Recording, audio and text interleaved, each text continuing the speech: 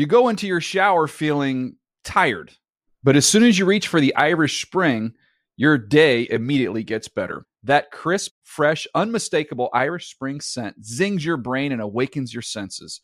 So when you finally emerge from the shower 37 minutes later, because you pay the water bill so you can stay in there as long as you want, you're ready to take on the day and smell great doing it. Irish Spring Body Wash and Bar Soap. Fresh, green, Irish. Shop now at a store near you. Getting ready to take on spring? Make your first move with the reliable performance and power of Steel battery tools. From hedge trimmers and mowers to string trimmers and more, right now you can save $50 on select battery tool sets. Real Steel. Offer valid on select AK system sets through June 16, 2024. See participating retailer for details. When you buy Kroger brand products, you feel like you're winning. That's because they offer proven quality at lower than low prices. In fact, we guarantee that you and your family will love how Kroger brand products taste, or you get your money back. So next time you're shopping for the family, look for delicious Kroger brand products, because they'll make you all feel like you're winning. Shop now, in-store, or online. Kroger, fresh for everyone. Whether you're a savvy spender maximizing your savings with cashback rewards, a thrifty rate watcher seeking the lowest interest, or a travel enthusiast looking for extraordinary perks, Kemba Financial Credit Union has a visa to complement your lifestyle and unique needs. Apply today at Kemba.org to unlock a limited-time 2% cash back on purchases and pay 0% interest on balance transfers for an entire year with a new visa from Kemba. You deserve a card that works for you. Restrictions apply. Offer ends June 30th, 2024. Had enough of those supplements that leave you feeling nothing? Symbiotica is your solution to great-tasting, all-natural supplements that actually work. Crafted with premium plant-based ingredients, their products have no seed oils, fillers, or toxins. Try them out and actually feel the difference today. Visit Symbiotica.com and use code IHEART for 15% off plus free shipping on your subscription order. Again, that's 15% off plus free shipping on your subscription order. Go to Symbiotica.com. CYMBIOTIKA.com.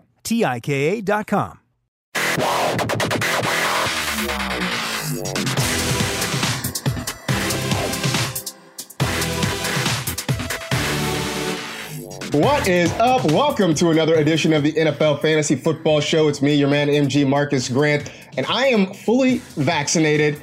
I'm excited about that. We're getting hopefully a little bit closer to getting back to, I want to say normal, and use or normal in air quotes here. We're getting back to our before times life, something like that. Anyway, a fun show for you as we normally try to do here, but one that I'm very, very excited about. A chance to talk to a guy who has maybe one of the most unique careers I think I have encountered in the fantasy space. And if you have played fantasy football, beyond say just a casual level for any amount of time, it is a name you probably have encountered and you know. It is the one and only Scott Fish. Scott, we have interacted on social media for years now. Mm-hmm. I believe this is the first time we've ever spoken, I want to say face to face, but digitally face to face. I appreciate you coming on the show, man. How are things? I'm good. You're right. I think this is the very first time we've been on the same show. I've done NFL fantasy before, but I can't remember if you were on that show. So yeah, I don't think I was. No. Yeah. It's good though. It's good though. Yeah. Good, man. I'm so happy to have you here. We are sort of twinning right now. I was like, I'm gonna have Scott Fish on, so I'm gonna break out my SFB shirt from last year. Eagerly awaiting the new shirts for 2021 to come out, so I can snag one of those. But I decided to pull mine out, and you are wearing the exact same shirt, so that makes me feel pretty good. So, but I kind of wanted to start with just sort of about you, because you are one of the more recognizable names in this industry. You've been doing this longer than I've been doing this professionally, fantasy football wise. But you like a lot of people in this industry, you had a day job at one point. You were working for PepsiCo and kind of doing fantasy stuff on the side. When did you decide that you could sort of make this into a career for yourself? Yeah, you listed it there. I worked for Pepsi for 14 years or so, and my back started to give out. It was a lot of work, and about 4 or 5 years ago, I got a full-time offer, and I took it immediately. The wife was fully on board. I didn't want to, break my back and break down, and I talked to people like Liz Loza and Matthew Friedman and Mike Tagliere and Matt Harmon, former Stronghold guy right there. They had just made the jump at about the same time, and they pretty much talked me into it. They said I wasn't going to regret it. And with the wife behind me, I made that move and have not regretted it a day since. I mean, it obviously has been great. Obviously this was a hobby for a long, long time before you decided to make the move to making it, your job. You sort of started, though, down the path of, they weren't called Devy leagues at the time. Right. You were sort of doing that long before it was fashionable. People were just sort of playing redraft leagues, and that was kind of the thing. What was it about Devy leagues that sort of attracted you to them? Yeah, I like that you mentioned at the top how my path has been really unique for a fantasy analyst, because I've really jumped around in different areas of the industry. But so I started playing in Devy leagues in the late 90s, and basically it was just a way to get the college players that we watched on Sundays or on Saturdays onto our big squad or onto our fantasy teams before they hit the NFL. It was an added extra fun thing to do and to watch the Saturday games and know that this guy's going to be on my fantasy team in a year or two, right?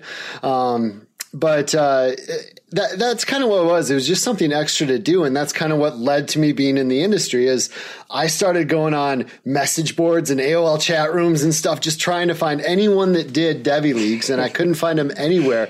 Like Matt Harmon with Reception. He was looking for an answer that wasn't being answered out there, right? Like answer to a question that wasn't being answered. I was trying to find out anything about, what I called them at the time right away was college farm system leagues, like baseball farm system leagues, and then it changed to Devy later on. But basically I was looking for a type of league that didn't exist. And so then after a while of that, I created my own site that, was the first site with Devy rankings, Devy podcasts, Devy articles. And that's kind of how my name started circulating in the industry, because I was doing that one thing that no one else was doing. And it's so much fun to me to watch these players grow and eventually get to the NFL, and them all before they get to the NFL. It's just a fun added benefit to dynasty leagues. Did you ever think that part of it would take off? Because it's becoming a bigger deal. Has it surprised you? Did you ever think that was going to happen? When you sit back and I didn't at all, like not even remotely. But as I sit here in 2021 and think about it, it's really not surprising though, right? Like, I'll preface it with a couple of rhetorical questions here, but how many fantasy players are there? Like, how many college football fans are there? Like, it feels like the Venn diagram there intersects pretty large, right? So it feels like it should have become a big thing, and I'm glad it's becoming more and more a big thing. But like mid-2000s, Scott sitting doing his rankings, and Google says it's the only site doing them. Yeah, he would be pretty surprised, but that's what's beautiful about this, right, man? There's so many ways to play fantasy. We don't league shame. 8-team, 10-team, Superflex, IDP, Devy, doesn't matter. It's awesome that we play this game, that we can create whatever innovative style we want to play, and there are other like-minded folks out there that want to play it too. I think it's funny because I'm not the only one, but I refer to this as we play a game about a game. Yeah. And we really have been able to slice and dice it in so many different ways to kind of fit everything. And I think one of the beauties of this is that the more people that we get to kind of join in and to kind of join the party, that creates that many more ways. There are so many more different people thinking about this in other ways that maybe we didn't. That it's really kind of amazing. And that made me think, you wrote that you played your first fantasy league in 1992. Yeah. My first one was in 1994, so I was just a couple years after you. And so it made me think about, like, I wanted to have a moment for us old guys out there who've been playing this for a long time, because I say this to younger people, especially like college kids or people who are just playing. It was a different time. You had to want it. Like, I always say, I use old-timey words like answering machine and newspaper because, like, you had to physically call in your lineup. and then like scour like the local newspaper to look at box scores to kind of figure out your score. I mean, I would imagine, Scott, that's hard enough for the NFL. I would think for, playing, farm systems or Devy leagues or whatever you were calling it at the time, it had to be you really had to want it at that point. You really had to. Absolutely. I thought for a minute there we were going to talk about our old Carl Pickens, Herman Moore lineups or something. You really did have to want it. And I kind of forgot about that. And I'd never want to go back, but I think about it, and I think about the nostalgia of it. You're watching a game, and when a game break happened, that was the most important moment in the game for you, because it might be your player that just scored, or that do or whatever that pops up on the bottom of the screen. Huge deal every time that would happen, and it was just so exciting. And I feel like we've lost a little bit of that, but we've gained so many other things. Like, it's so easy to play now that it's a beautiful thing. But I do miss a little bit of the nostalgia of some of those things. I think about that when every once in a while maybe the app is slow and updating, and so somebody's rushing touchdown doesn't hit like literally instantly, and somebody will be in my mentions like asking what's wrong with the app, and like part of me like will step back and be like, hey, calm, like I lived in a world where I might not get updated standings till like Wednesday or Thursday, right? Yeah, right. So the fact that you had to wait an extra 5 minutes for your Dalvin Cook touchdown to show up, like I'm not. Speaking of which, do you want to talk about your Herman Moore, Carl Pickens lineups? No, that's all right. We can go off on a lot of tangents. I was just talking the other day. I mentioned to Stefania Bell, she's a 49ers fan, that I remember my 1995 rookie draft jumping on the chair, being excited that J.J. Stokes was going to be the next Jerry Rice. He was going to replace him. And then, of course, I think Jerry Rice played longer than J.J. Stokes did, even after that point. But It's funny you say that, because I think I saw that in one of your bios that you were hyping J.J. Stokes, and I will say this: in 1995, I was a college sophomore at USC, and so J.J. Stokes had just finished at UCLA, and I remember his last year there, he wrecked us when we played. He just absolutely wrecked USC, and then the 49ers drafted him, and me and my friends who were 49er fans were like, all right, well, this is the silver lining, right? Like, he's going to go to the Niners, and he's going to ball out. So, nice. That's just to say that don't feel bad. You weren't the only one who thought. I mean, he's a first rounder. Him and Galloway and Westbrook that year, there are such high hopes. Yeah. I mean, Galloway was the only guy of that trio that actually sort of, had a decent career, I think, at that point. So obviously the thing that you maybe are most known for is the Scott Fish Bowl. This is year, 11? 11, the Scott Fish Bowl. But I know it started as something else. It was the FF Oasis Invitational a long time ago, before it made the transition. But now it has become a huge, huge deal. At what point did you realize this was becoming one of the premier events of the fantasy season? Wow. That is a tough one. I think it's probably about year 5. In year 4, I had to wait list about 20 people, and several of them got in for players that disappeared. But in year 5, I think we had more people not get in than actually got in. I think that year was 360 teams, and we had 400 some not get in. And I knew it was getting big then. And then the following year is when, that year 6 is when everyone's, like, all the analysts started playing. We had some analysts, but I think it was the year that analysts were like, oh, this guy's playing, I'll play. Oh, this guy's playing, I'll play. And they just started loading up. And then we got celebrities like, James Roday from Psych, and Scott Porter, Jason Street from Friday Night Lights, and like Mike Mills from REM. Shane Battier plays now. Like, we got a Turtle from Entourage. Jerry Ferrara plays now. We got a bunch of celebrities, former MLB players and stuff. And, actually, I have the answer for you. It was year 6 or 7 when the OG Stronghold, you and Adam and Alex and Matt, that's when I knew we'd made it. When the OG Stronghold jumped into the fray, that's when we made it. I appreciate you saying that, even if it's not 100% true. But it is funny because, like, to see it, and I will admit I'm always excited to kind of get involved and invited to things like that. But to see, like, how big it is, I mean, I think I recognized it. It might have been my second or third year in the league, and like that's when I started really paying attention to, like, the hashtag popping up. When the drafts were starting, and the hashtags, and the fact that what I think it is. It's not even so much the hashtags. It's the people who are like, I can't deal with this, I'm muting the hashtag, right? Like, I feel like that is when you have reached saturation point. Yeah. That is when you have reached the point of like, when you start getting blowback is when it's like, okay, I think I've made it. Yep. Which is a weird thing to say, but that's Twitter life. It's totally Twitter life. You talk about the people who apply and have to get waitlisted because there's just no spots. I know you get so many entries every year. How do you go about picking, who gets the golden ticket in any given year? Yeah, that's always the tough part. The first year, the first wave or two of invites, I have to do them in waves of several hundred at a time because otherwise I'd go crazy. Because I try to do this. I try to make it personal. I send each invite. I do it very. I have a lot of automation to it, but I want to be very hands on with it. But the first couple waves are basically analysts that we know. Ryan McDowell helps me. Ryan and I know, and we know that they're at the site, the website. They're an analyst. They're active. We know who they are. We get them in right away because they're an active analyst in the industry, and we know who they are. Then, as it goes further down, it becomes fantasy sites that are trying to, make their way up that we might not know as well. Because this event is really about community. It's really about connecting and charitable, charitable endeavors. But it's, we want the whole community to get together for one big event. So we start going through those sites.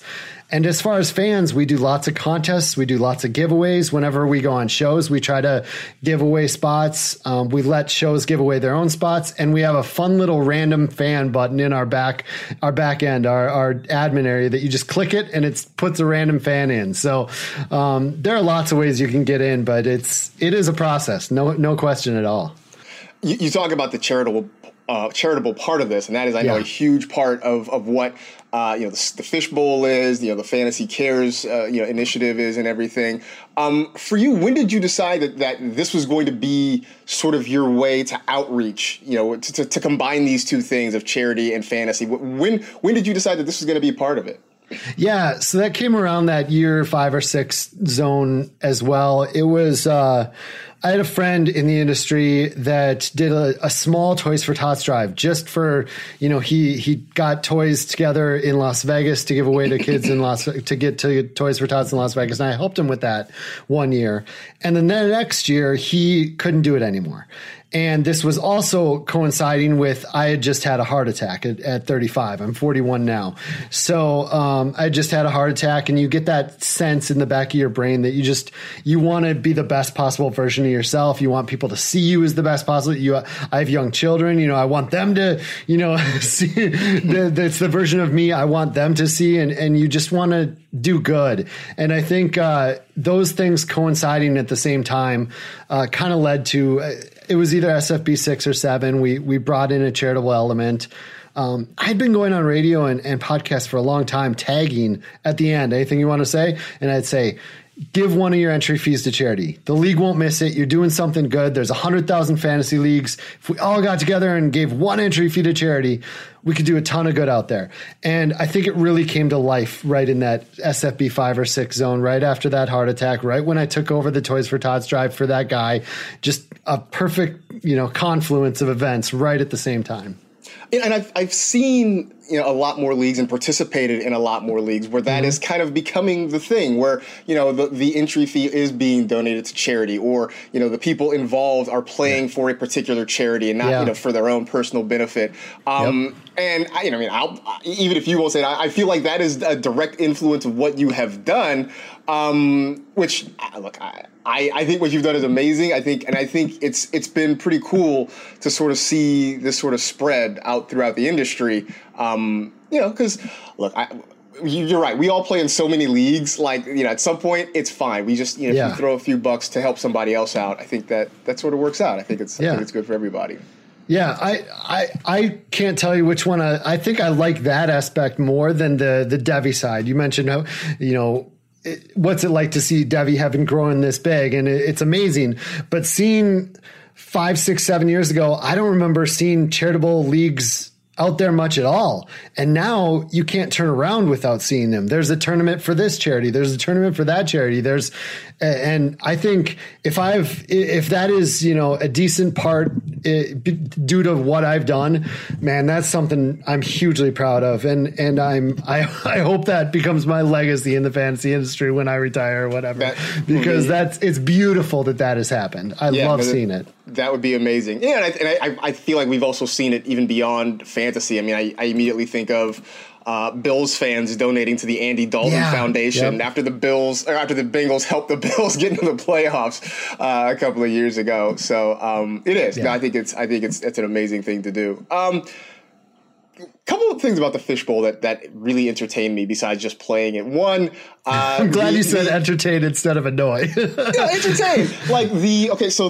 I got to ask you about the fake names or the names of fictional characters that show up in the waiver wire. How did that start? Because I remember once needing a quarterback or something because somebody was hurt or on a bye, and I'm scrolling down and I see Johnny Utah and Shane Falco, and I'm like, how did that start? Yeah, it actually started in SFB 3 or 4 when the theme was Tecmo Bowl, and we had Bo Jackson and Tom Rathman and stuff. And I thought it'd be fun to throw in some old school Tecmo Bowl characters, and to be draftable. And people noticed, they had a good time with it.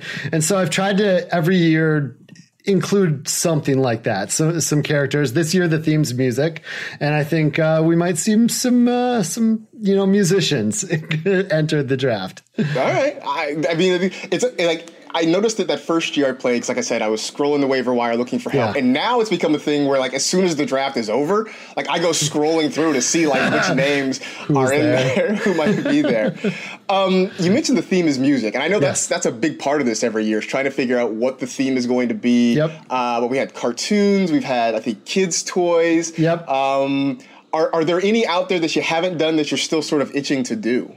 I think 11 years in, it's more to the point where I'm struggling to try to figure one out each year than it is itching to do one. One that came up for potentially this year, but the wheels were really in motion, and influential women came up as a possibility for this year, but it came up after we already had music planned. We had a bunch of stuff in motion, and I talked to some women behind the scenes, women in the industry, and we felt maybe do that next year and do it right. Have a website up that has all these amazing women and what they did, so people can, have it as a learning experience. And so I think that's something we might do next year. My wife keeps recommending it should be foods I refuse to eat, because she says we can get 100, 200 divisions easily just from that. I do have, because I know that you and I have similar, some foods that we will not eat together. We will not eat, I guess, nice. In common. So I will, I do have that in my back pocket to ask you a little bit later. But the other thing, again, this is all part of you having one of the more unique careers in this industry. You and Ryan McDowell do a podcast about and for commissioners. Yes. It's not, it is not an orthodox line of thinking, but it is, again, you talk about questions that need to be answered that really nobody's answering. Right. That feels like one. What is that what made you start it? Why did you decide to do a podcast for commissioners? It was, I'm not exactly sure what made us decide it, but it was a thing where Ryan McDowell and I consistently got peppered with commissioner questions. And a lot of them were similar questions that we feel like we'd answered many times before. So we realized with all these questions and these stories and these, they shoot out their interesting league ideas at us too, because we're kind of known for innovative, creative leagues out there. Mm-hmm. So we decided to start our podcast, Commission Impossible, to help other commissioners out with their tricky issues. Also for league members to hear interesting settings that maybe they want to bring to their league. We discuss bad commish stories, creative league ideas. I mentioned, we go over listener questions, but the coolest thing I think about Commission Impossible is it's evergreen, and you don't see that in the fantasy industry. You can go back and listen to episode 4 and it's got stuff that's probably relevant still today. People tell us all the time, they go back and they listen to all our episodes after they find us, because they're only 20 to 30 minutes a piece. And I think you're right. I think it was just something that was not out there, kind of like Devi, kind of like whatever. It's just something that was not out. I didn't see any commissioner podcasts out there, commissioner centric podcasts. It's a small market, but hey, it's a very interesting show. It's a small market, but it is, I mean, in terms of fantasy sports, it is an important market. And I feel like it is maybe the most thankless job when it comes to fantasy sports. I mean, how many leagues have you been the commissioner of? Can you even keep count at this point? So I run a commissioner service that currently has over 1,000 leagues that I commissioner every year. Wow. That I'm commissioner of every year. I would say, if you count each, I don't know, thousands. It's thousands upon thousands of leagues I've commissioned. And this upcoming year will be my 30th year playing fantasy football. So, thousands is what I'll go with. You're like the Pete Rozelle of fantasy football right now. That's a long time, yeah. I was going to say, like kids look it up. Like there were commissioners before Roger Goodell, believe it or not. It was a thing that happened. You talk about some of the different formats and ideas and tweaks to the game and how we slice and dice it. What are some of the wildest ones you can remember being a part of? Oh man. This is, I love this. We have so many, we talk about on that show, we talk about so many interesting league ideas, and Ryan and I have done some really, really cool ones. Last year I was in one with Ryan that, it was much like a guillotine league, which is where the bottom team is axed at the end of each week, the bottom scoring team, and his players go to the waiver wire. So that happened, but also it was like a vampire or pirate league where you got you had a head-to-head matchup, and you also stole an opponent's player. So like if you were playing against the Saquon Barkley guy, or whatever player, you could steal him from him, any player, his best player, you get to steal that, and then you draft the players that have been cut each week. And that was pretty crazy and pretty fun. I've also been in a league that was like a board game, like a D&D game, Dungeons and Dragons game, where you had goals you had to accomplish each week, where your fantasy points would like add up together, and you'd try to take down a monster, and then you'd earn gold or whatever, and you'd have hit points. Like it combined fantasy with board games, which was quite interesting. And then there's like superpower leagues where you can freeze a guy's score mid-game, or you have some kind of accelerator that doubles your quarterback score or whatever. Like in these superpowers are tradable assets, there's so many, the creativity is endless in our game. And I played in a lot of them. I love hearing about new ones too. That is amazing. I'm like, especially you talk about the board games, because for a long time I've referred to fantasy sports as Dungeons and Dragons for sports nerds. So you sort of combine those worlds, which I do think. You talk about Venn diagrams. I think the Venn diagram of like people who love fantasy sports and people who play like RPGs and stuff like that. Yeah. I feel like it's a bigger overlap than maybe we want to admit. I do. I think look, we're all nerds in our own special way. Mm-hmm. Our areas of nerdistry tend to be a little bit different. That's all. Obviously, every year there are new leagues. There are new people who decide they want to be commissioners. What advice would you give to somebody who is thinking about or is becoming a first-time commissioner? Yeah, so I guess I have two or three that I usually give to first-time commissioners. The first one is, if you haven't started the league yet, either create the league you want with the settings you want, then go find the owners that want to play in that style. So you've created what you want, and then you go find the owners. Or find a group you want to play with, and then decide the rules together. The most issues Ryan and I have heard from emailers is when they try to split the middle. They create a league they want, but then they get the owners and then they start changing the rules. Or you get a group together and you want to be the one running it, but they want it to be more of a, like a democracy for how to create the league. That's where we find the issues. But if you start it with the settings you want and just find owners that want to play in that league, it seems to work out well. Vice versa. If you find 11 other people or whatever, you discuss the league rules, make it together. Those seem to work out the best. The second tip I have is also always have a best interest clause. Like the last rule of your thing should be, should circumstances, issues, or problems arise for which like a remedy is not stated in the rules, the commissioner reserves the right to take whatever actions he deems necessary in the best interest of the league. And that will close loopholes in case someone finds a little loophole that could hurt the league. That can help close those loopholes when it happens. And commissioners should always look to close loopholes, not to exploit them. Make decisions that are best for the league, not what's in the best interest of your team, et cetera, et cetera.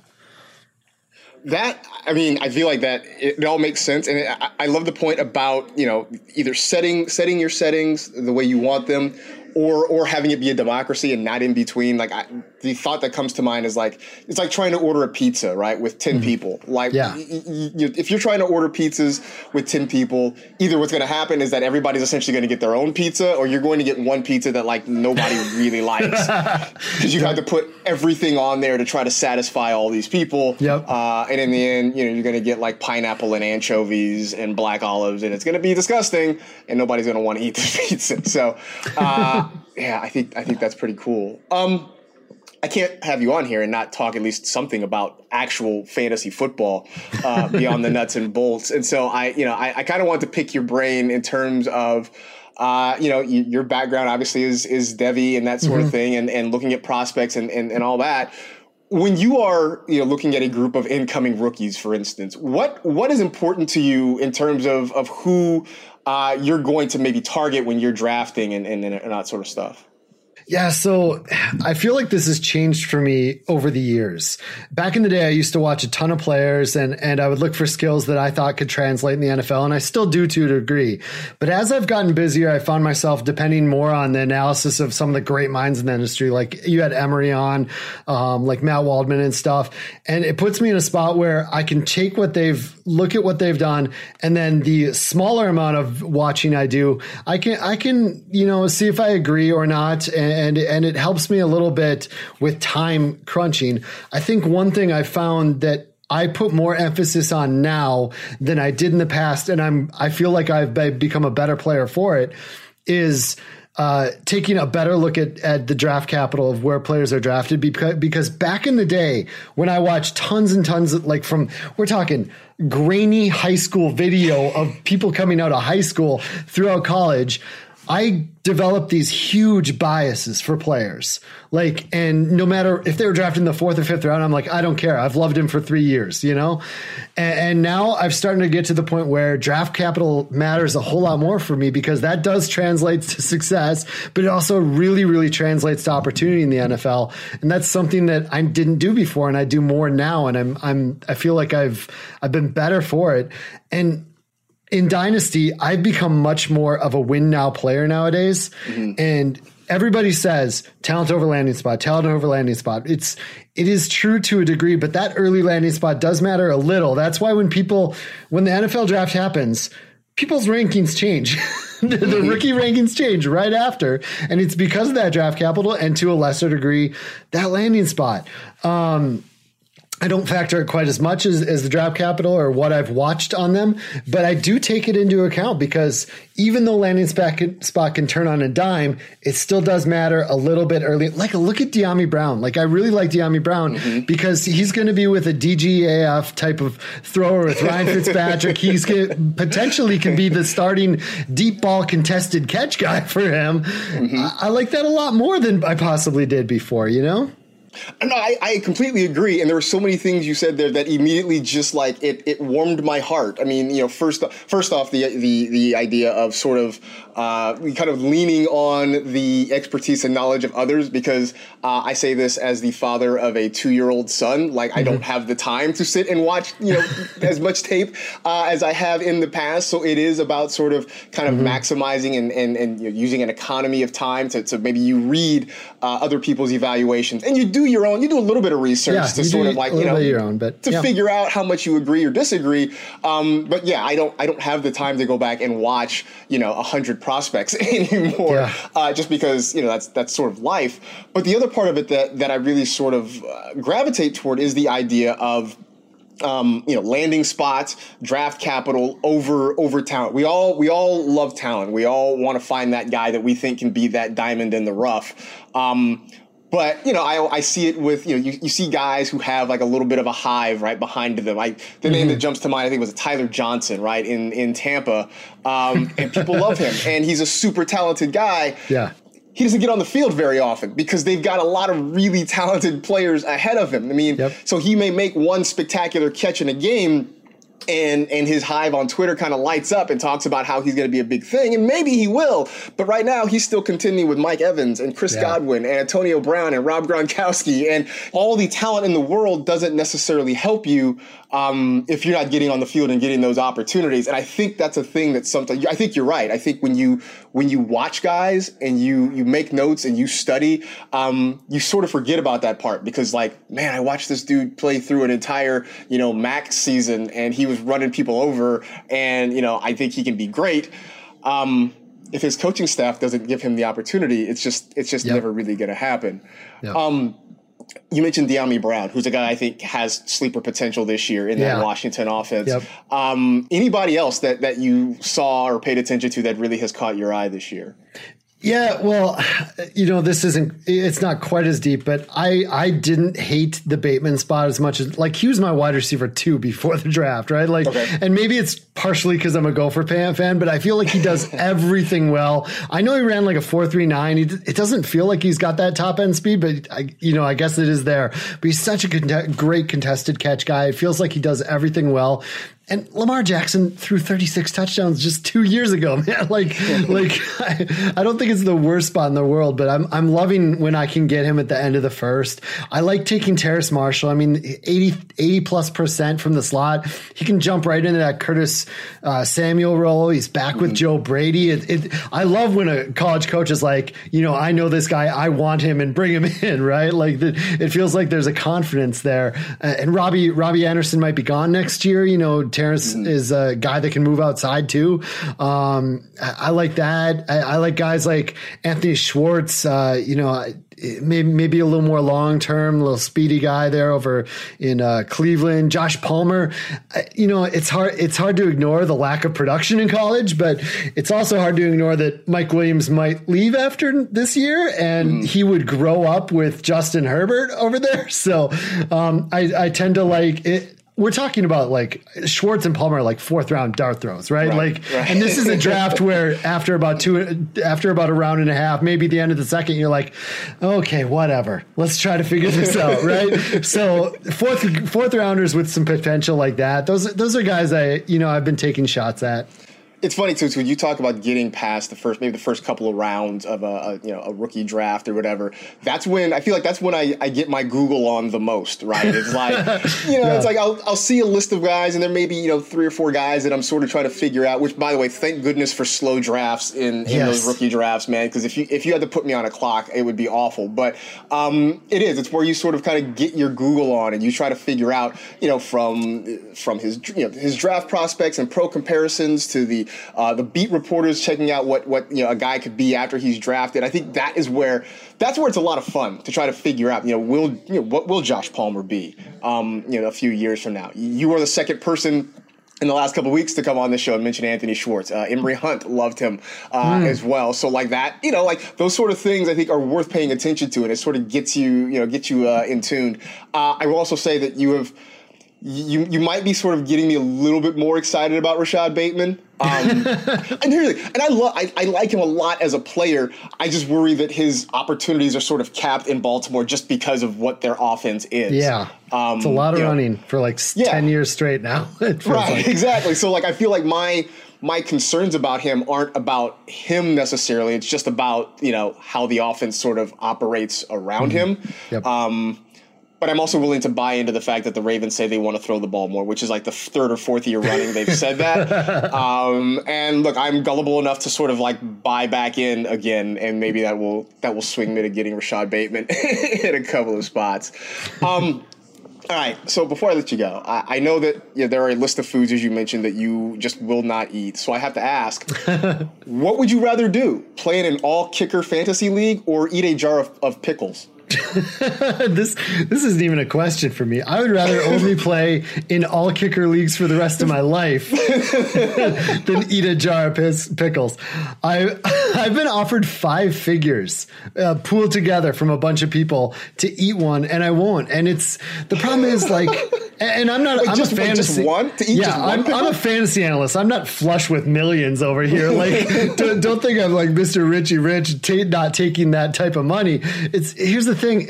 They actually make me gag and want to throw up. Okay. Like, imagine like a normal person listening drinking like curdled milk or something, a gallon of curdled. Like, that's what it's like for me. Like, I actually start to gag and almost throw up, and I just can't. I can't do it. So a jar of pickles, I can't do it. Props to people who love them. I mean, I don't league shame. I play with the settings you love. I don't food shame either. You know, you love what you love. I just can't eat a pickle. I can't do it. Well, I'm sort of. I mean, I think for 5 figures, I think I might try to choke one down. But left to my own devices, I would play in an all kicker league over eating a jar of pickles. I'm with you on that. Yeah. Also, I'm one of those people who I'm okay with having kickers in the fantasy game. I know that I feel like sometimes I'm swimming upstream on that. Yeah, SFB is going to allow you to flex them this year. So I see that. Try that out. Yeah, I'm super excited about that. I'll see what everybody else, what my opponents are doing, and that'll help me decide whether or not it's going to be a smart decision for me. Sure. But I'm okay with kickers in the fantasy game. I also say that I don't like things that are pickled for the most part. Like, I don't like pickles. I don't like sauerkraut. I don't like kimchi. Pickled ginger is probably the only one that I can eat. I don't think I've ever had that. But it's weird. It's probably because pickle is in the name, and that's why I didn't order or get it. Whatever. I totally get it. I absolutely get it. Scott, dude, I appreciate this conversation. I have enjoyed this conversation. For people who don't know, and I think for a lot of folks who listen to this podcast, they probably already know where to find you. But for those that don't, where can they find what you're doing, man? SafeLeaguesFantasy.com is where you can join dynasty leagues or redraft leagues or unique leagues that I do. Commission Impossible is the podcast with Ryan McDowell. Commishpod.com, I guess you can go to subscribe to that. The Safe Leagues, we're a legal fantasy contest operator, licensed and registered in more states than anyone. ScottFishbowl.com. Sign up. If you don't sign up, I can't get you in. You can't play with Marcus in that league if you or any of those celebrities if you don't sign up. ScottFish24 on Twitter. That's where you can find just about anything I'm doing out there. Beautiful. Again, dude, I appreciate it. I appreciate all the work you have done. And like I said, you have had such a unique career. I've enjoyed kind of following it, at least, for as long as I have, and kind of enjoying seeing where it may go in the future. Yeah, man. Any parting shots before we get out of here? No, I don't think so. I think I got everything down. I should say that 5 figures, it wasn't directly to me. It was we'll pool up the money to go to charity, and that almost made me consider it more, but I didn't do it. Hey, man, sometimes a man's got to know his limitations. I certainly understand it. Scott, be well, man. We will hopefully catch up with you sometime soon. Thanks for having me. All right, man. And that is it. We are done. We appreciate you hanging out with the NFL Fantasy Football Show. You know the drill. Tell 2 friends to tell 2 friends. Rate, review, and remember, is it weird for pawn shops to sell entire chess sets? Be safe, take care of yourselves, get vaccinated, and we'll see you next week.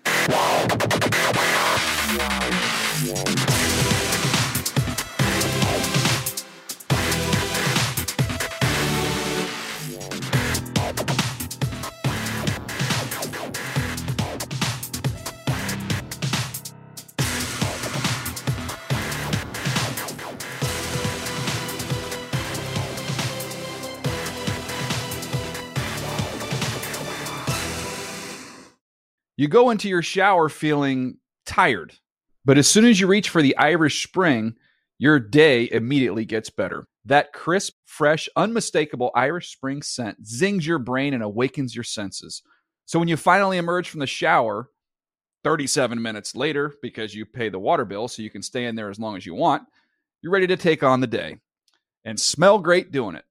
Irish Spring Body Wash and Bar Soap. Fresh, green, Irish. Shop now at a store near you. Whether you're a savvy spender maximizing your savings with cashback rewards, a thrifty rate watcher seeking the lowest interest, or a travel enthusiast looking for extraordinary perks, Kemba Financial Credit Union has a visa to complement your lifestyle and unique needs. Apply today at Kemba.org to unlock a limited time 2% cash back on purchases and pay 0% interest on balance transfers for an entire year with a new visa from Kemba. You deserve a card that works for you. Restrictions apply. Offer ends June 30th, 2024.